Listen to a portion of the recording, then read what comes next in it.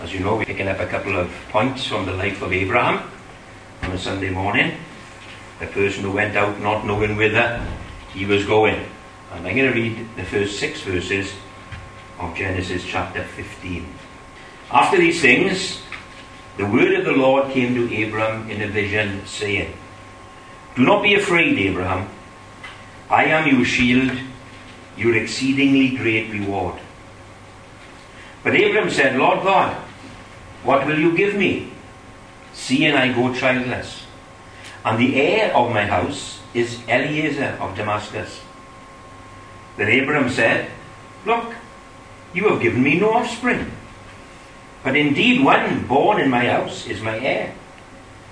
And behold, the word of the Lord came to him, saying, "This one shall not be your heir, but one who will come from your own body shall be your heir." Then he brought him outside and said, "Look."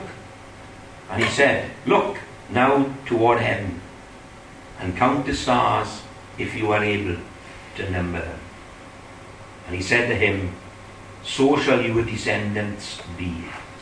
And he believed in the Lord, and God accounted it to him for righteousness. This is where we start to look at the effect that Abraham has upon us and the doctrine of justification by faith.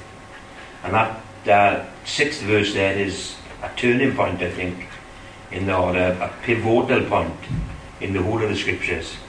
He believed in the Lord and he accounted it to him for righteousness. But we're not going to get there today. You know, when you really think about this conversation between Abram and God, it really, if you really read it for the first time, it would probably blow your mind completely. And I got to be honest, I wouldn't have liked to have been in Abram's shoes at this point. I think his faith is being tested to the limit when you think about what God has promised him in these 6 verses. You see, if God had told him to hitch his wagon to a mule, it would have been so much easier for him to understand and for him to believe. But God has told him to hitch his wagon to a star. And I think that the magnitude of God's expectations and God's promises are a totally different ballgame to anything that he had gone through up until now, and to anything that you and I have ever gone through. That Abraham, approaching his 100th birthday, his wife approaching her 90th birthday, no children of any kind. And God is saying, look to the stars, count them if you are able, and that's how many descendants I will give you. It would have been so much easier for Abraham if God had said, well, yes, Eliezer, he's a decent man. He's in your household, you can trust him. We know that you could trust him because I think this is the fella that he sent off to find a wife for Isaac, if I'm not mistaken. So you can trust him, you know, and he's there, faithful and true to Abraham and to all that he stood for. Yes, let him be your heir. Let him be the one that will carry on this line that will take it to the and bring the Messiah into being. But he didn't say that. He said, a son from your own body will be your heir, and you will not be able to count your descendants. Now we know that later on Abraham took that as his own body, but the body of a slave, a woman, and then two together would bring forth a son, and that would be the way that God would fulfill his promise. But no, he takes him to one side again, if you remember the story, and he says, no, it's not this way that I want you to do it. Here is Sarah. I know she's 90.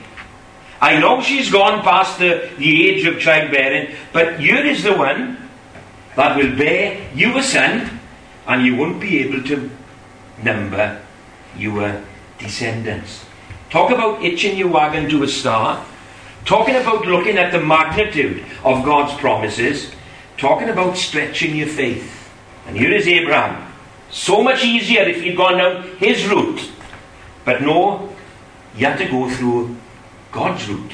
You can imagine him saying, thinking, have you heard this wrong? No, say that again. My descendants are going to be like stars. Look at me, I'm as good as dead. And my wife, she's as good as dead. What on earth are you talking about? It's not a bigger boat that we're going to need. It's a bigger reservoir of faith that we're going to need.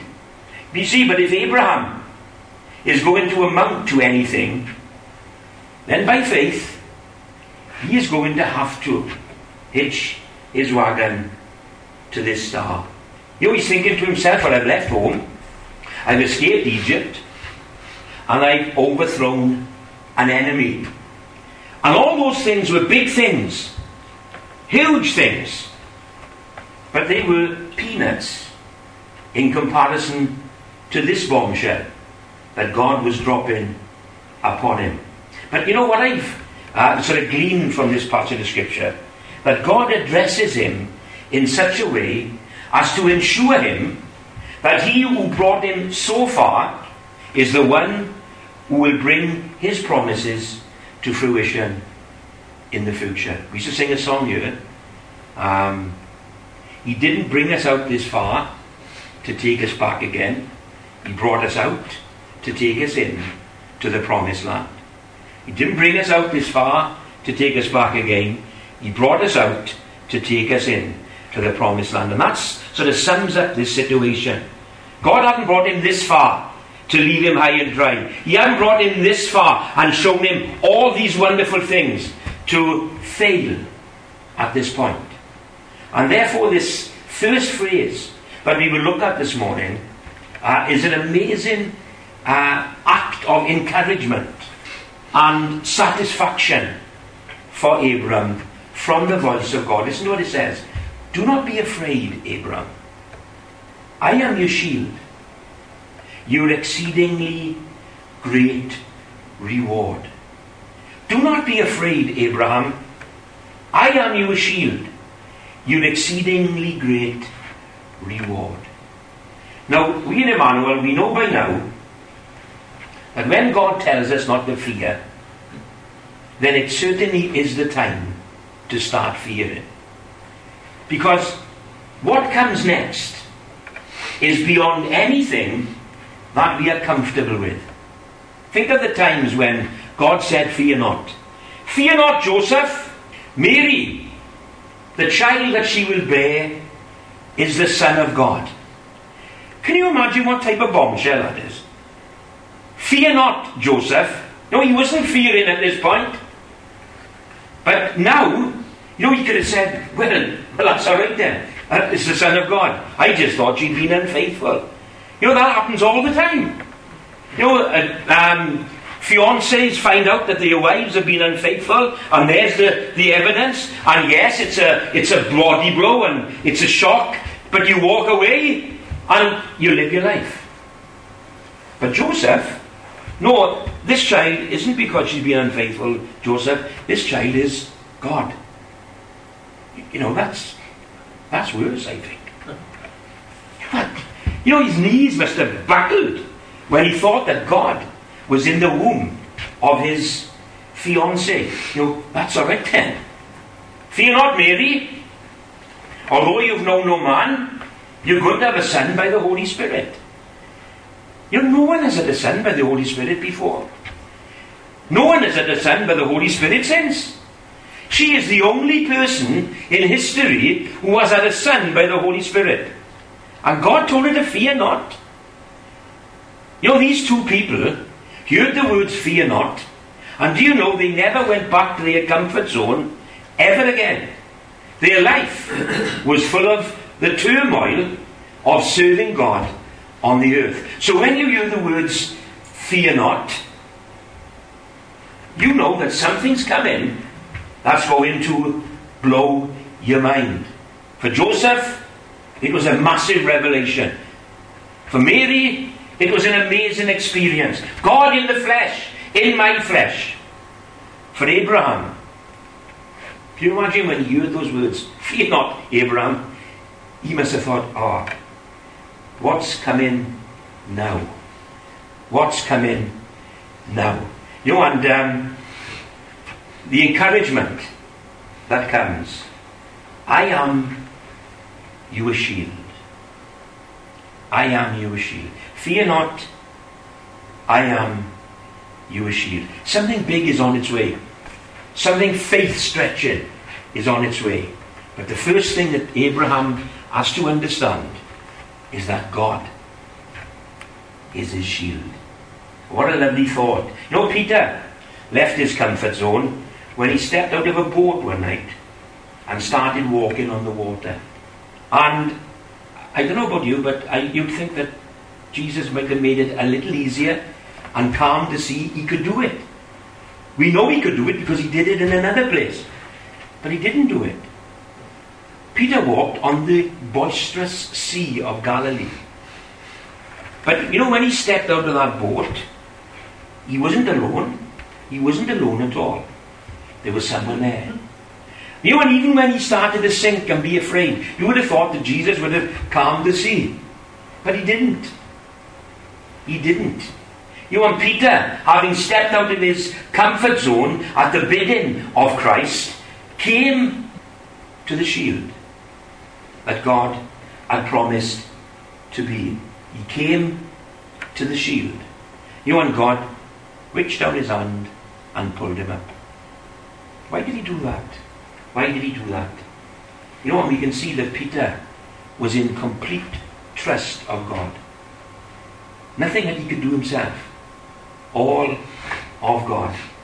You know, and the word shield means obviously protection. Of course it does. But it also refers to the scales that are wrapped around a crocodile. Now I dare you to go and bite a crocodile. You won't get very far because the scales of a crocodile are almost like steel. You know, and it is so difficult to penetrate those scales that it has. And any predator that would come around a crocodile would be put off by the scales that are around it. You know, and that's what God is saying to Abraham. I am the scales of a crocodile that are wrapped round you. I am the shield that will put my hand down and lift you up. Even though the wind is blowing, the waves are contrary, I will be with you all the time. I am your shield. The word also means a hedge. A hedge. You know, we know that a hedge does two things. First of all, it keeps danger out, and it keeps you safe. It keeps danger out, and it keeps you in. You are safely enclosed within the hedge of God's security, of God's shield. But not only does a hedge keep you safe, but it directs you. You know, it directs you. It edges you to where God wants you to be. And when you put all those things together, this promise that Abraham has, that nothing will come to harm you, because I am your shield. Even though you go through boisterous times and you fail, I will lift you up. An enemy can't get at you, and you can't fall into enemy territory. And besides that, where I want you to go, that's where you will go. And that's all included in this wonderful promise that God is to Abraham. He is his shield. I am your security, says the Lord, and I am also your way, your direction in life, your future, your destiny. You know, I wonder if we know in this place this morning that this is exactly what the Lord is to us. He is our security. He is our way. He tells us, I am the way, the truth, and the life. He is our direction. He is our future. He is our destiny. You know, being in Christ Jesus as we are this morning, as we put our trust in him, it has so many attendant blessings. Because no longer is Satan able to snatch us away. Our position in God is unassailable. And there is a way. There is a way that pans out before us that the Father himself has ordained. The Father who loves us has ordained. This is the way. It says in Isaiah, this is the way, walk this way. We have a hedge about us. We have a hedge about us. And it is all those things to us this morning. Because you see, we have experiences that stretch our faith. That cause us to question. That confuse us. That brings us down sometimes. Experiences. Circumstances. Where's God in all this? You can imagine Abraham as life goes on from this point. He's still childless for another 10 years, I think. He's thinking, where's God in all this? And yet there's this shield that is rounded about him. There's this direction that he's going in. There's this destiny that he has to fulfill. And whatever our circumstances, they can come upon us, and in no way would I belittle any experience that comes our way, any circumstance that would cause us to fumble, to be confused, to question. I belittle nothing, because the human experience can be a very hard one to understand, a very tragic one, a very painful one. We all know that. But the joy of knowing that there's a shield, that there's a hedge, that there's a way, that there's a destiny, that there's a plan that God has for us. Being in Christ has so many attending blessings. So far, Abraham has enjoyed the security of this truth without perhaps knowing it. I suppose that's true of us. That when the preacher, or when you read the Bible for yourself and you see something you've never seen before, and you think, oh, that's wonderful. But you see, it was wonderful yesterday as well. But you didn't know about it. There are so many things that God does for us, and continues to do for us, and is for us, and plans for us, that we know nothing at all about.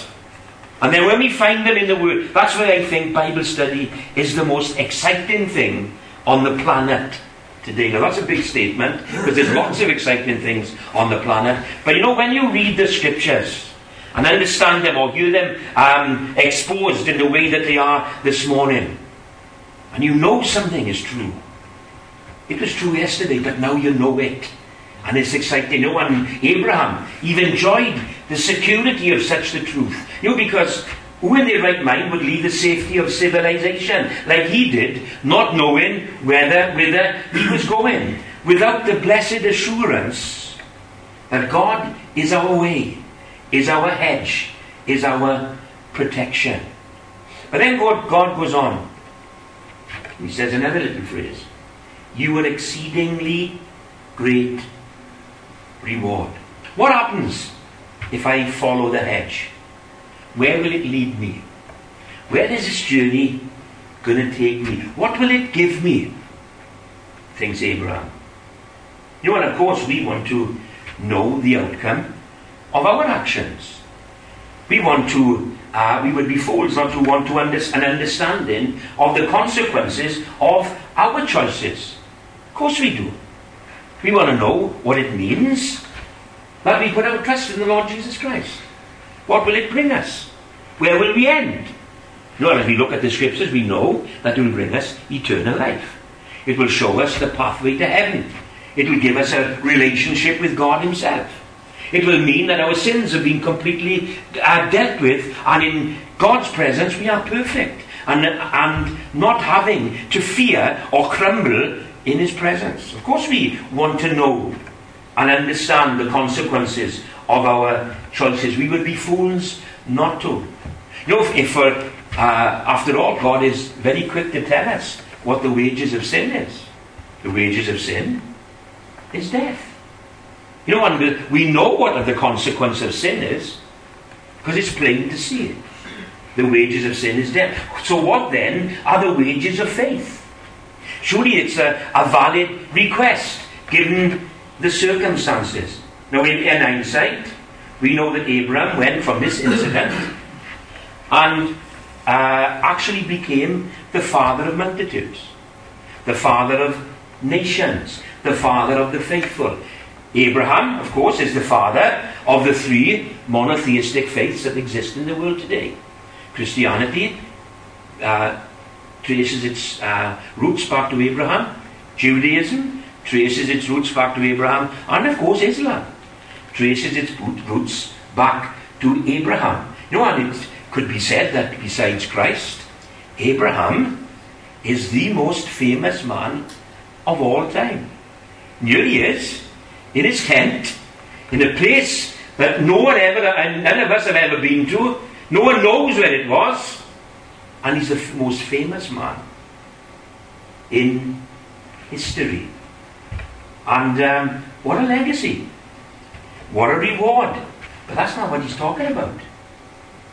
That's not what this exceedingly great reward is all at all. You know, people want their 15 minutes of fame and celebrity. You know, I'm sick to death of celebrity programs on the television. And people trying to get their face in front of the camera just for a few moments. Like, they do anything. They'll eat anything just to get their face in the camera. I hate celebrity. You know, but it's a drug for lots of people. You know, and here is Abraham, the greatest celebrity of all time. But is that the reward? Is that where this hedge is going to lead into? Well, let's look again to the verse. I am your shield. You are exceeding great reward. You know, it seems to me that having God as a shield is the great reward. Having God as a shield is a great reward. You know the words of the psalmist, God is our refuge and our strength, a very present help in times of trouble. Therefore I will not fear, even though the earth be removed, and though the mountains be cast into the midst of the sea, though its waters roar and be troubled, though the mountains shake with its swelling. God is our refuge and our strength. God is our very present help in times of trouble. What an amazing reward that is. That nothing that can come against us. You know, and this world prepares to destroy each and every one of us. Whether through natural causes, the sun beating down on us and all the things, through spiritual causes, through political causes, you and I are the victims of people trying to destroy us. And yet here is God saying, this is your reward. I'm here. I've turned up. I've got you in the hollow of my hand. Walk through the fire. I'll be there. It won't touch you. Walk through the water. I'll be there. It won't drown you. What a reward. What a glorious reward. I think that is reward in and of itself, having someone else to take the strain, to bear the brunt, to make the intercessions. You know, knowing that type of security is most satisfying, and yes, I would say exhilarating, because we walk around with peace. We walk around with joy. We can walk over the billows, because that's what Peter did. He walked over the billows. Why? Because Christ was his ever-present help in times of trouble. And his hand was there to hold him up. What did Moses say when he talked about God? He says, underneath are the everlasting arms. We can dwell in safety by his side. We are carried. You know, again, I'm using being carried on your shoulder as an illustration. When Nicholas and Joseph, my two nephews, when they were little, we were walking back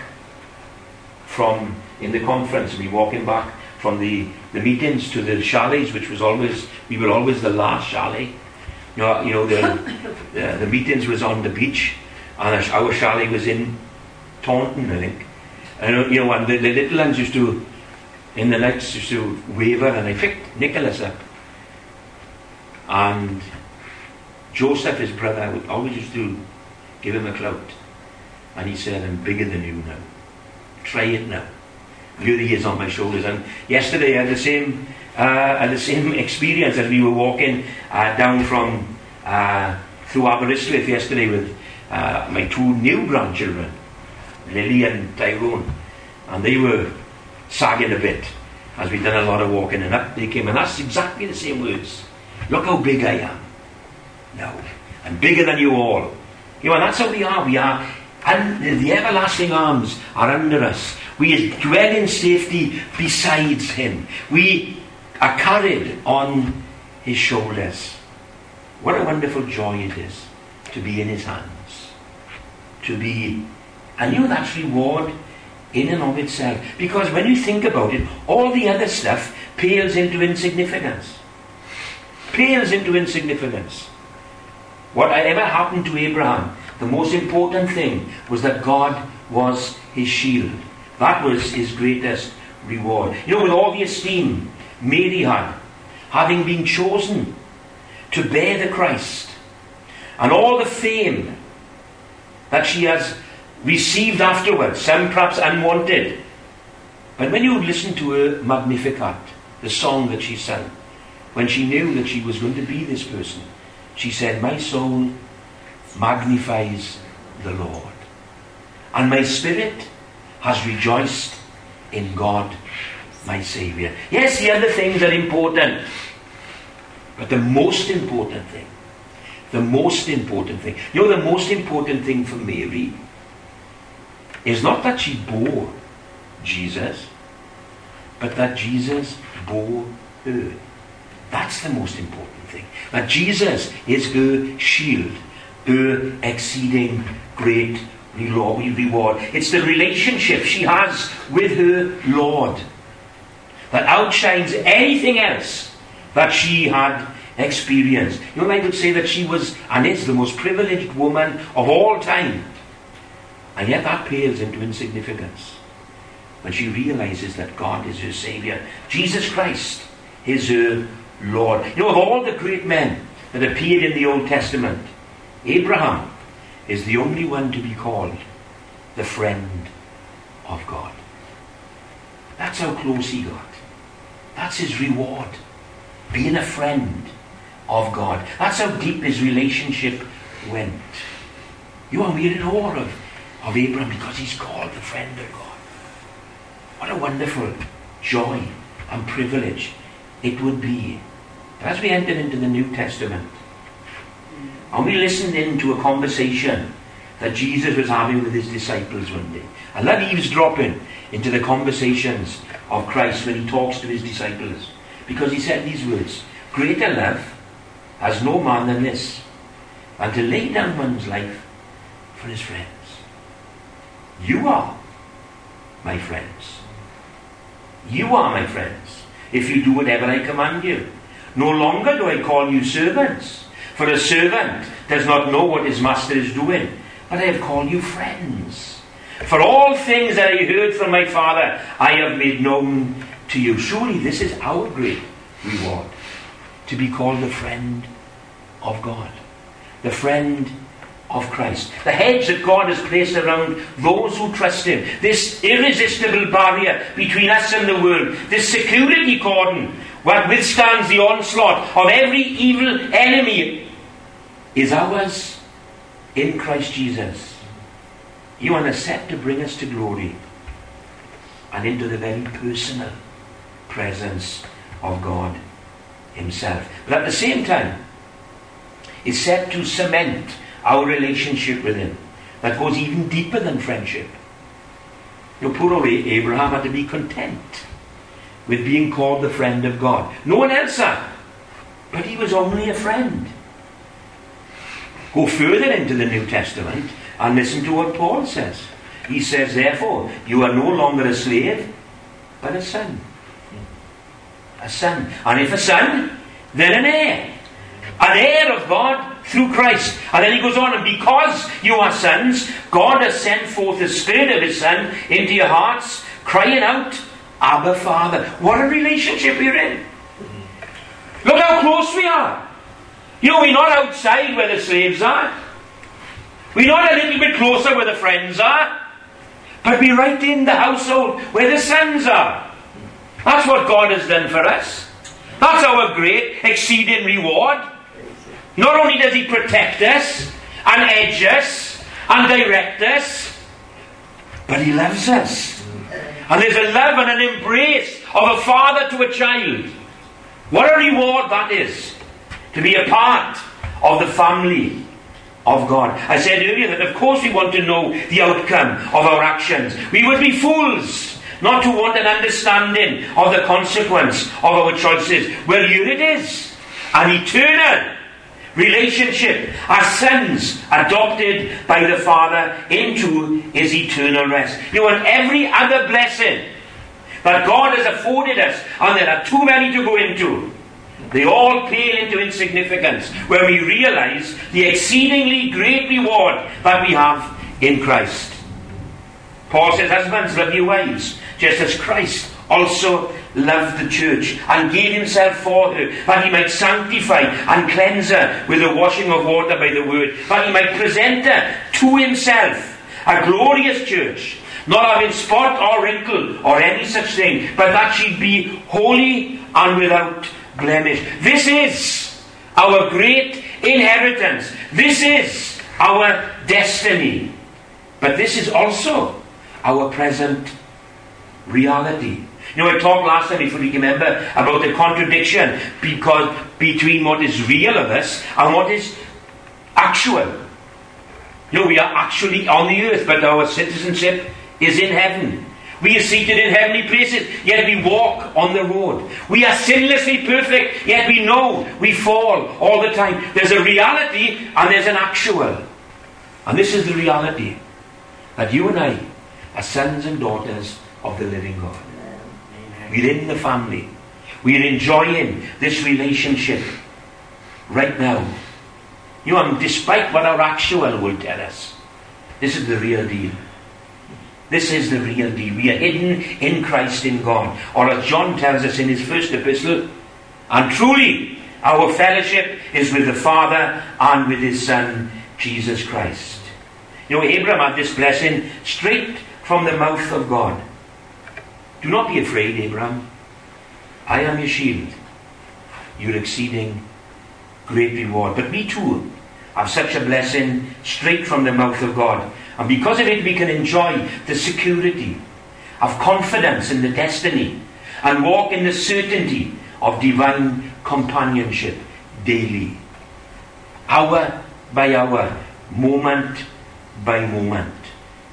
Peter says, blessed be the God and Father of our Lord Jesus Christ, who according to His abundant mercy has begotten us again to a living hope through the resurrection of Jesus Christ from the dead, to an inheritance incorruptible and undefiled, that does not fade away, reserved in heaven for you. That's our destiny.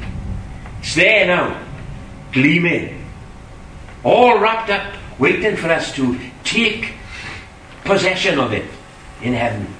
But then it goes on. For you who are kept by the power of God through faith for salvation, ready to be revealed at the last time. That's our present. That's our ever-present help in times of trouble. Wouldn't it be awful if God prepared for us a destiny and was unable to get us to it? Wouldn't it be awful if He got a place in heaven reserved for David and yet failed to get him there? You know, that destiny, that inheritance would remain wrapped up for eternity. You know, and it would be a stigma on the character of God, on the promises of God, because he failed to get David there. But David did it. No, he failed. That's what it says. Who are kept by the power of God through faith for salvation, ready to be revealed at the last time. I thank God this morning that I have a destiny. I have an inheritance that's up there. It will never fade away. It's incorruptible, undefiled, reserved No, it doesn't say, well, David didn't make it, we'll give it to Brian. No, it's reserved for him. It's reserved for me. It's reserved for Bill. Of course it is. Why? Because we've got a shield. We've got an edge about us. And where's it taking us? To this great reward of knowing Christ as our Saviour, as our Lord, as our Father, as our God. From now until then, that edge is taking us, keeping us, and taking us. No, whatever comes next for Abraham, this is the best bit. Yes, he became famous. Yes, he became, he had more grandchildren than he couldn't shake a stick at. But the most important thing was God was his shield. God was his reward. And he and God are now wrapped together, the same as you and I are wrapped together with him for time and for eternity. He is our ever-present help in times of trouble. For his name's sake. Amen.